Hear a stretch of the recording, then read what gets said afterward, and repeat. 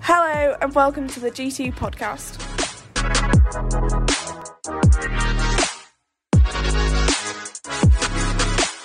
Wonderful. So, hi everyone, I'm Jamie. Welcome to G2, if anyone is coming for the first time. So, I wanted to be a doctor since I was 10 years old. Both my parents are doctors, medical doctors. My younger sister is a doctor. One of my uncles owns and runs a hospital in Vietnam. So, I mean, this is all a bit ridiculous, isn't it? But it's the family trade, what can I say?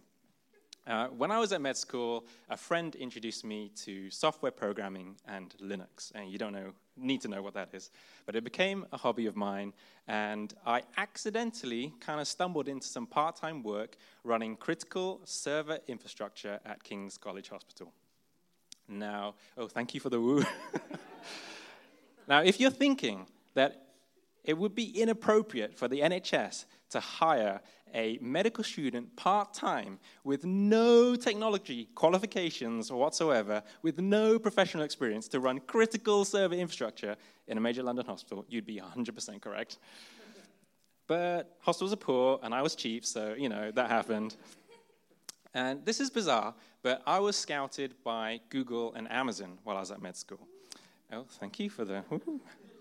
And I kind of had to tell them, so guys, I'm in med school, bro, because that's how they talk in Silicon Valley. And so you're going to have to wait 40 years till I retire. But if you can wait that long, by all means, keep me on the short list. But the field of medicine was my home, and there was no way I was going to leave it, not even for the allure of Silicon Valley. I never for a second considered a change of career. So I graduated, I finished med school, I went to work as a junior doctor, and I loved it. I really loved it. I thrived in the hospital environment. It was such an exciting and varied experience. And, I was in my element, G2. I was in my element. So consider my confusion, my bewilderment, when I felt a calling from God to leave my home in medicine and go into tech. Now, so the year is 2013. I'm 24 years old. Don't calculate my age, which I've just realized that's a very easy calculation. I've spent 14 years working towards this goal, 6 years of medical school. And somehow I'm now meant to leave it all behind. So my career path so far had been pretty predictable and comfortable. Okay, yes, lots of hard work. But I always knew what the next step would be. I knew from my parents that, what life as a doctor would be like, what training would be like. And I knew that there was guaranteed career progression, guaranteed. Unless you're so bad that you're legally forbidden from practicing as a doctor. And that's why I had to leave medicine. No, I'm just kidding. I'm in good standing. I'll prove it. But my whole life plan that took me up to retirement was potentially getting turned on its head. And what are you even supposed to do in that situation? Well, one man that knew exactly what to do in this situation, a similar situation, was Abraham. Abraham was a huge character in the Old Testament, in the book of Genesis. And in this 5-part series, we're going to explore and dig into his life, and particularly how his life points us forward to Jesus.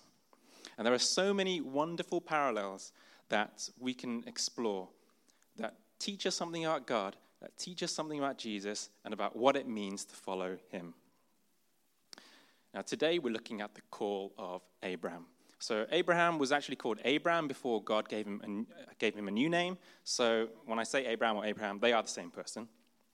And to set the scene, we're still quite early on in the book of Genesis. So we're going to look at Genesis chapter 11 today and 12. So if you want to turn to it, you can, but it will be on the screen too. And in chapters 7, 8, and 9, we read about Noah and the ark and the great flood. And Noah had 3 sons. He was a righteous man, and he had 3 sons. And one of them, the oldest, was called Shem. And it's Shem's line of descent, his family tree that leads down to Terah, which was Abraham's father. Okay, so let's read Genesis 11 together, starting from verse 27.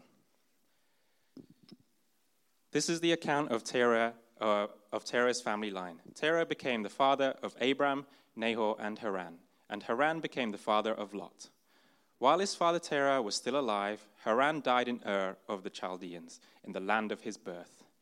Abram and Nahor both married. The name of Abram's wife was Sarai, and the name of Nahor's wife was Milcah. She was the daughter of Haran, the father of both Milcah and Iscah. Now Sarai was childless because she was not able to conceive. Next slide. Oh, no, I'll read it from my phone, that might be easier. Terah took his son Abram, his grandson Lot, son of Haran, and his daughter-in-law Sarai, the wife of his son Abram. And together they set out from Ur of the Chaldeans to go to Canaan. But when they came to Haran, they settled there. Terah lived 205 years, and he died in Haran. Now, I just want to point out that, yes, Nahor did marry his niece, which today would be frowned upon, to say the least. But that was totally normal back then in that culture. And actually, Abram married Sarai, and we later find out that Sarai was Abram's half-sister. But again, totally normal. So overall, this was a totally normal family who, I promise you, who lived in which is in modern Iraq, if it was in that region. So, and for some reason, they set out to Canaan. And Canaan, we know, was the promised land that God promised to his people, but that hasn't actually happened yet. So we're not quite sure why they're heading to Canaan, but they don't actually get there anyway. They settle in a place called Haran. And Terah and his family, they worship idols, probably the moon god that was popular in that region at the time. And so we don't actually know if Abram knew of God, of Yahweh at that point. But in chapter 12, God, Yahweh, speaks to Abraham. So let's read Genesis 12. The Lord had said to Abram, "Go from your country, your people, and your father's household to the land I will show you. I will make you into a great nation, and I will bless you. I will make your name great, and you will be a blessing. I will bless those who bless you, and whoever curses you, I will curse. And all peoples on earth will be blessed through you." So Abram went, as the Lord had told him, and Lot went with him. Abram was 75 years old when he set out from Haran. He took his wife Sarai, his nephew Lot, all the possessions they had accumulated, and the people they had acquired in Haran, and they set out for the land of Canaan. And they arrived there. Abram traveled through the land as far as the site of the great tree of Moreh at Shechem. At that time, the Canaanites were in the land. The Lord appeared to Abram and said, "To your offspring I will give this land." So he built an altar there to the Lord, who had appeared to him.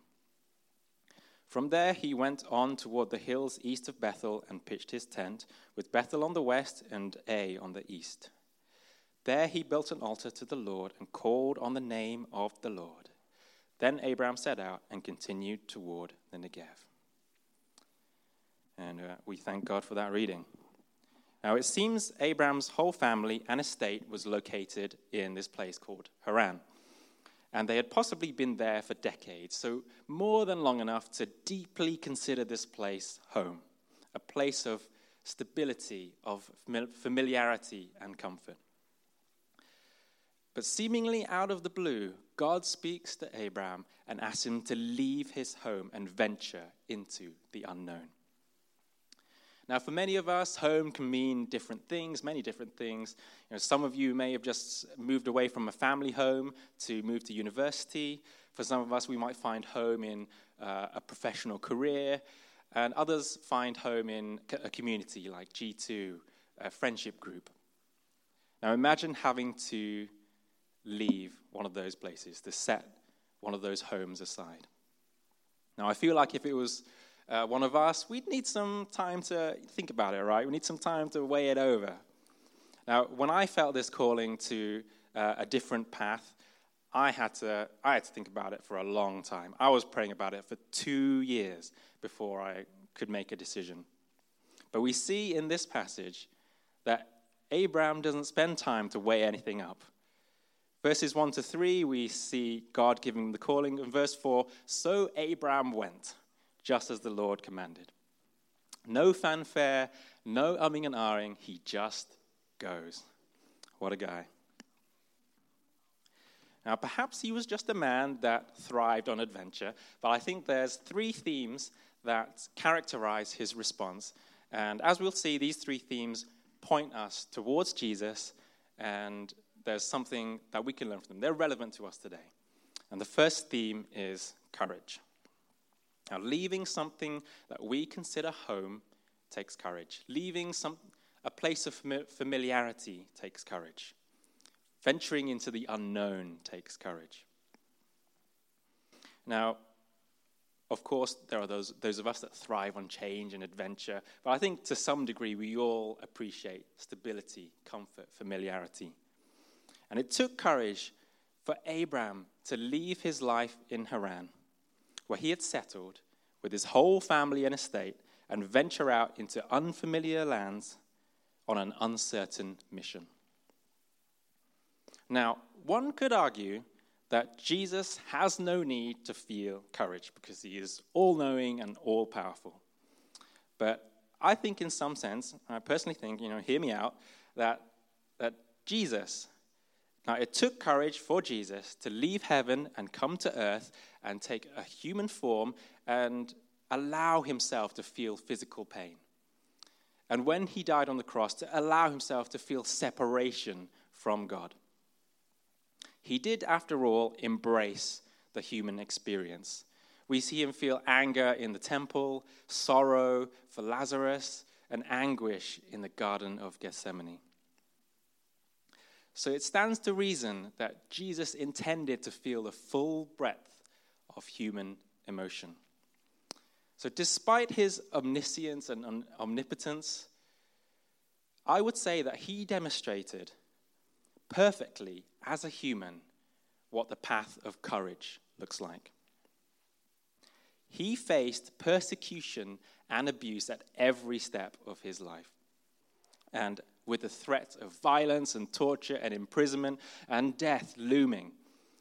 But not once did he let that stop him from teaching, from healing, from speaking truth, from ministering and associating with the people that were condemned by society, with adulterers and prostitutes and everyone, tax collectors even. I don't know why I said even. Sorry, tax collectors. But he certainly didn't waver from his journey to die on the cross.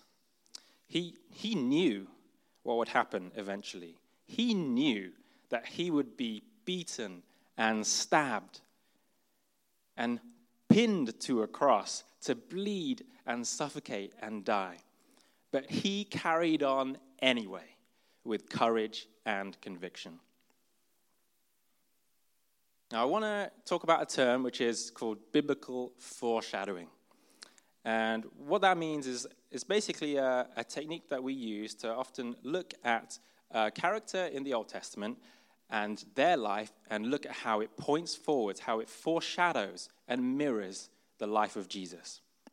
So, for example, we have King David, who was a shepherd boy and cared affectionately for his father's flock of sheep. And he later became the king of Israel. And fast forward to Jesus, who was the good shepherd who looks after us, his sheep, and gives us salvation, and is the King of kings, ruler above all, greater than all others. And so we see these little morsels represented by people, by humans in the Old Testament, that later grow into full glory in Jesus. And that's biblical foreshadowing. So we see that in Abraham. We see this little morsel of human courage to leave home and follow God. And it points forwards to this perfect courage that Jesus would demonstrate on earth as a human. So that's courage. Now the second theme is faith. Abraham showed incredible faith to follow God's instructions and depend upon his promises. Now, in this chapter, I don't see a written contract. And I don't see any legal recourse if God was to rescind his promises. I don't see a deposit that can be returned. But Abraham went anyway. Now, Abraham didn't actually understand the whole picture. Right? He didn't fully understand the why when God asked him to leave home and become the father of many nations. But Abraham had faith, and off he went. Now, one dictionary definition of faith is complete trust. I just want to make it clear, I did already know what faith means, but sometimes I find dictionary definitions can be thought-provoking. I realize how much of a nerd that makes me sound, and I am a nerd, so that's fine. But complete trust. Now, Abraham is often revered as a man of great faith, and this chapter is a prime example of it. But there are moments later in Abraham's life where we do see him have doubts, where we see him take matters into his own hands, where we see him question God, looking for reassurance. And that's totally okay. You know, as humans, we inevitably have doubts. Human faith is imperfect. And Abraham was human, like the rest of us. But this morsel of human faith that he showed in following God was just a taster of the perfect model of faith that we see demonstrated in Jesus. Now, Jesus doesn't have faith in the same way that we do because, well, he is God, and so there's no kind of believing without seeing the evidence. He is the evidence. But I think there's a case to be made that in coming to earth, he demonstrated through his earthly life and his relationship with the Father this complete 100% trust, complete obedience. And what an example that is. An example that we can never live up to, but what an example nonetheless. He had perfect trust to the Father, even as he faced suffering and death, not once doubting the path he had to take. So courage, faith, finally surrender. Abraham may have had courage and he may have had faith, but he still had to choose to surrender the stability of home in Haran. He possibly had to be ready to surrender the respect of his peers as he worshipped a different God. Who knows what other personal plans and ambitions he had to set aside. And he had to surrender even control, mastery over his own life. Well, this was just a little morsel of human surrender that points forwards to our wonderful Savior, Jesus, who surrendered his life on the cross that we might be set free from sin. There has never been and will never be a greater surrender than that. I feel like we need to just let that sit, right? The magnitude of that. There will never be and has never been a greater surrender than this. Now, when I was called on a different path, one of the things I really couldn't get my head around was the why. You know, I'd worked so hard to become a doctor for so long, and I was literally helping sick people every day. And now I'm meant to go into a field where I don't even necessarily need a degree at all. I'm going to be sitting in front of a computer at a small tech firm in New York. Like, in what world does this make any sense? But, and unlike Abraham, it took me 2 years to finally take that leap in 2015. Little did I know it wouldn't be until 6 years later, in 2021, that God would finally reveal more of the why to me. But in those 6 years, I had to keep going forwards in faith that God had a plan for me. It didn't make sense. I couldn't really explain it to people, to my parents, not even really to myself. But I struggled, but I had to choose to keep going. And in 2019, I left that small tech company because I felt a calling into the charity sector. And I thought, okay, maybe this is making more sense now. But I struggled to get my foot in the door. and I discovered there are almost zero tech jobs in the charity sector, let alone the Christian charity sector. And what jobs I did see, I was massively overqualified for. I mean, I applied to them anyway. They didn't even reply. I'm not bitter at all. But fast forward, and I'm just failing completely at that. So I set it aside. And in 2020, I park this calling and go back into tech, into what I know and where I can get a job. And in 2021, a year and a half later, I'm not even looking for a job at this point. I'm happy where I am. I've parked this calling. I'm not knocking on that door for a while. But out of nowhere, a global Christian charity headquartered in America who have a startup team of 4 people that just seemingly at random are based in Yorkshire, because that's the tech hub of the world. And they are looking for someone with exactly my area of expertise who is a Christian. This is a miracle, right? I'm still in disbelief. So unbeknownst to me, God had been preparing me for this role, had been preparing my skills and experience so he could put it to work for his kingdom. Now, I'll be honest, when I was applying for those charity jobs and I was getting rejected left, right, and center, I was confused and, admit it, even angry at God. I was like, I am trying to respond to this calling, God, but why are you not opening any doors for me? This doesn't make any sense. So by no means am I an example, a model example of courage, faith, or surrender. And I haven't gone on to be the father of many nations either. Yet, there's still time, G2.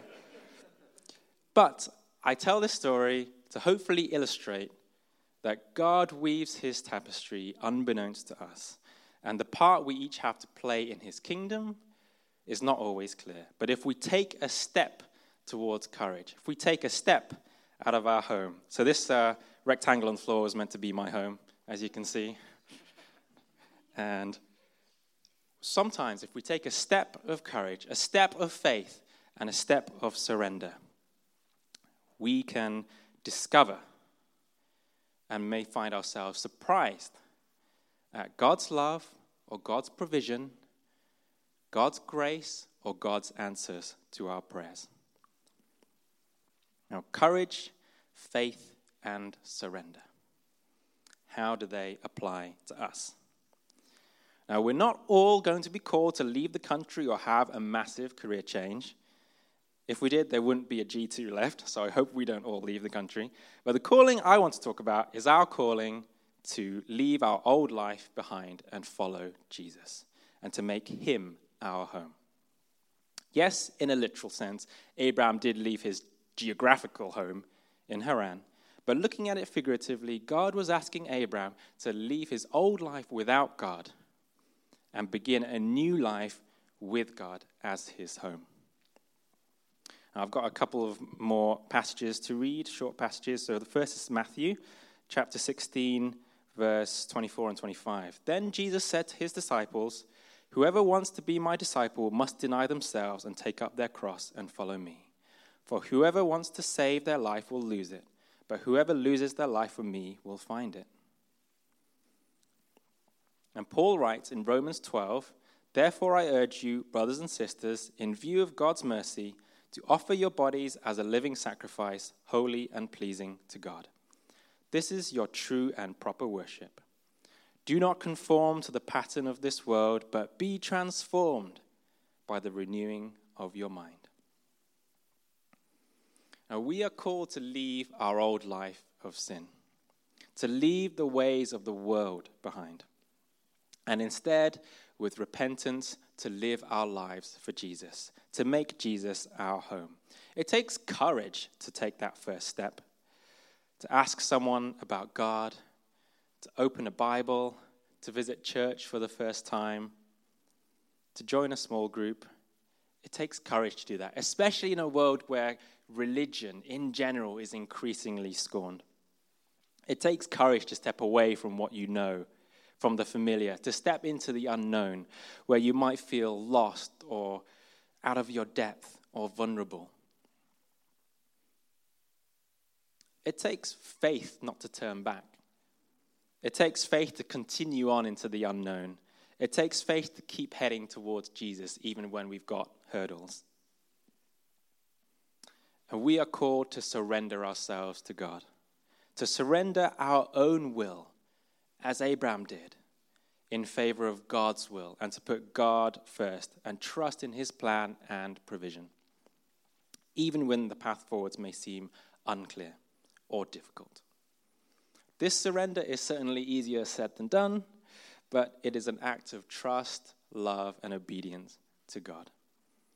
In that courage, in that faith, in that surrender, we discover the transformative power of life in Jesus.